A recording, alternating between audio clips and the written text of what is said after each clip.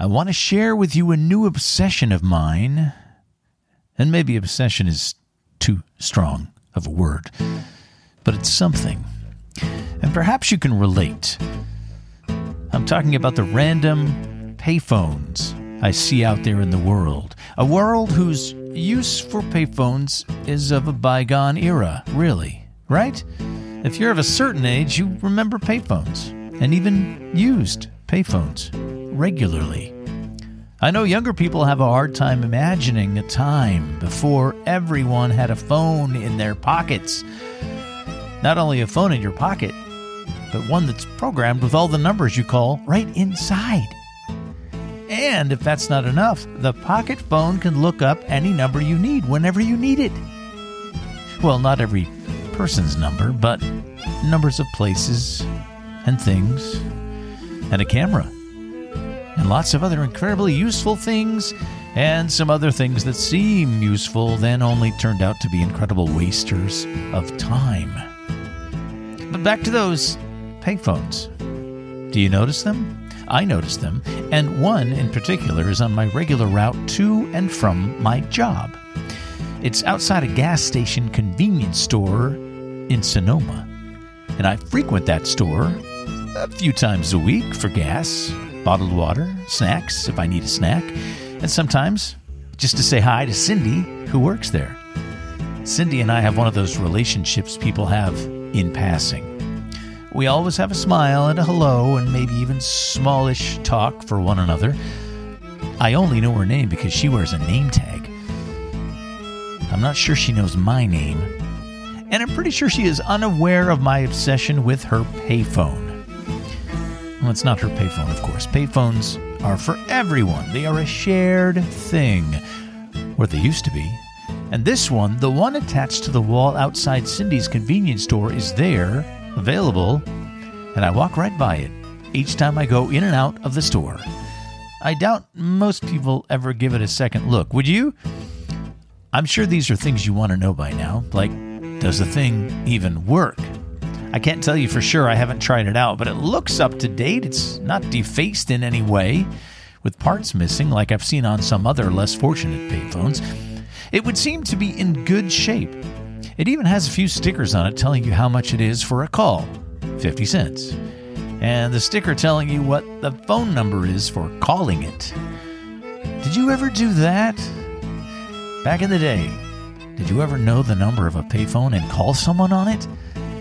Now that's a very specific thing. I'm pretty sure at some point I called people on payphones, at least once. And of course there's a scene in the Dirty Harry movie, Clint Eastwood, early 70s San Francisco police inspector, racing from payphone to payphone, attempting to stop a serial killer named Scorpio from killing a girl he's holding hostage. Maybe the best payphone scene in all of the movies. Which gets us to the next question, and the question is, if someone were to call that payphone, would it ring? And to take it a step further, if that payphone outside Cindy's store were to ring, would someone answer it? Would you answer it? Would I answer it? Are you kidding me? Of course. That's one of those you'll never guess what happened moments, right? Hey, I was walking by a payphone today and it was ringing and I answered it, and you'll never guess what happened. Well, I had this whole scenario worked out where I was going to encourage you to call that payphone at right around the time I might have been passing by, around 9:20 in the morning. Not every morning, but at least a couple of days of my work week. A social experiment and a way to connect with you, my listener. Well, sadly, leading up to recording this episode, I actually called the number listed on the phone, and it actually does not take incoming calls. What the heck kind of deal is that? Chalk it up to yet another thing in our world that's different than it used to be. And not as much fun either, but thanks for following along. And welcome to the Tall Mike Wine Podcast, the wine podcast that's not all about wine. Heard in 51 countries on 6 continents and in 47 of these United States. From King of Prussia, Pennsylvania to Frisco, Texas. From Draper, Utah to Duvall, Washington. And number 11 on the FeedSpot list of the top wine podcasts. Yes, number 11. We moved up the charts again. I'm Tall Mike Wine, your tall, wine-obsessed host. I'm glad you're here, checking out the podcast where wine and conversation meet for fun. Wine should be fun, right? Let's talk about the wines I'm drinking. After all, it's a wine podcast. That's not all about wine. First up, Petite Sirah. Not Syrah. I believe we talked about how the two grapes are related in another episode. If you want to know the real deal on Petite Sirah, look up a grape known as Durif. It's interesting. Anyway, the wine I'm sipping currently, made by Helen Keplinger, who has a small winery in the Napa Valley, and her go-to grape is Grenache. For this wine, she went darker and far afield from the Napa Valley, all the way east to Amador County in the Sierra Nevada mountains. High elevation Petite Sirah. The wine is called Sumo, like the wrestling. From the 2014 vintage, and it is all things dark. Color, flavors of all the dark fruits and flowers and spices. Think plums and blackberries, violets and peppercorns, even something slate-like in this chewy wine. A nice companion as the nights are getting a little colder here. Helen Keplinger started her winery with the 2007 vintage after working with some pretty big names in the wine world. Heidi Barrett, Michel Rolland, to name just a couple. Her career was given some major gas in 2014 when she was featured on the cover of Wine Spectator. That's sort of a big deal. The other night, I revisited a wine I shared on the podcast about a year ago with my pal Larry Sharp. That was episode 22. And the wine was an Italian Merlot from Marchesi di Frescobaldi called Castelgiacondo Lamaglione 2012. The more recent wine was from 2014. Still smoky, still dark, still dense, but maybe a step or two below the 2012 wine in quality. Perhaps the cooler, wetter year in Tuscany that season. Still very tannic and chewy for a 2014, and don't get me wrong, amazing.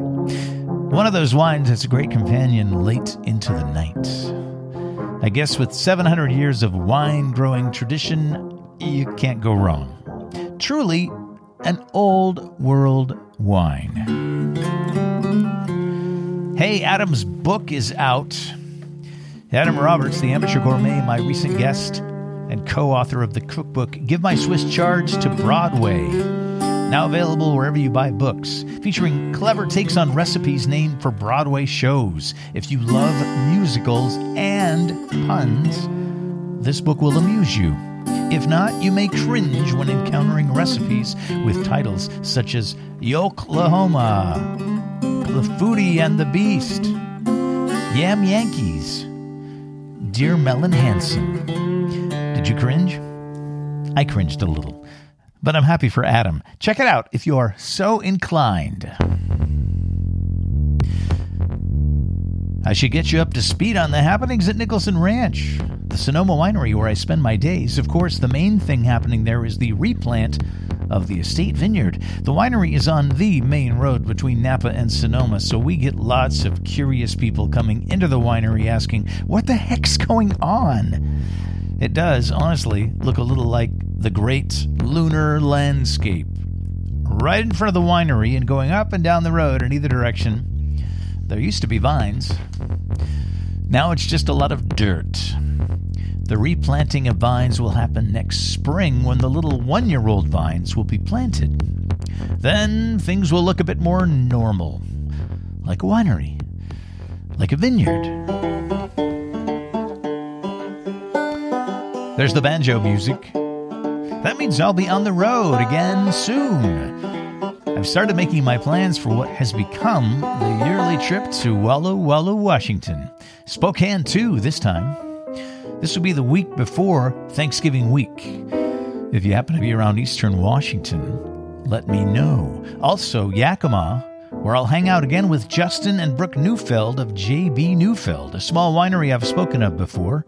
I love them. I love their wines and joined their club when they started it a couple of years back. Cabernet was the sole focus when they began, and now they make a Sauvignon Blanc, juicy and delicious. And this new release, which arrived in my club shipment this week, features a Syrah.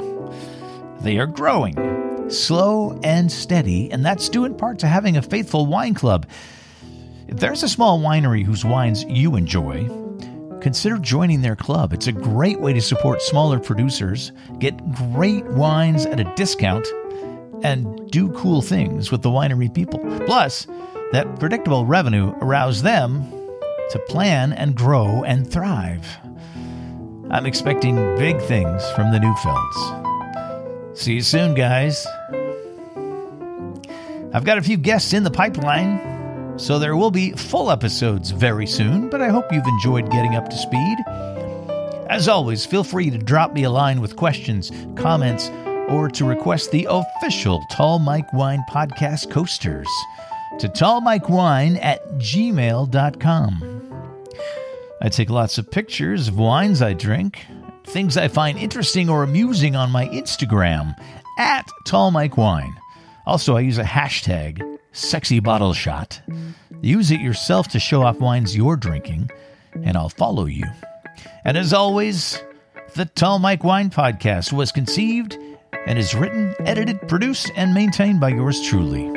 Keep swirling, keep sniffing, keep sipping.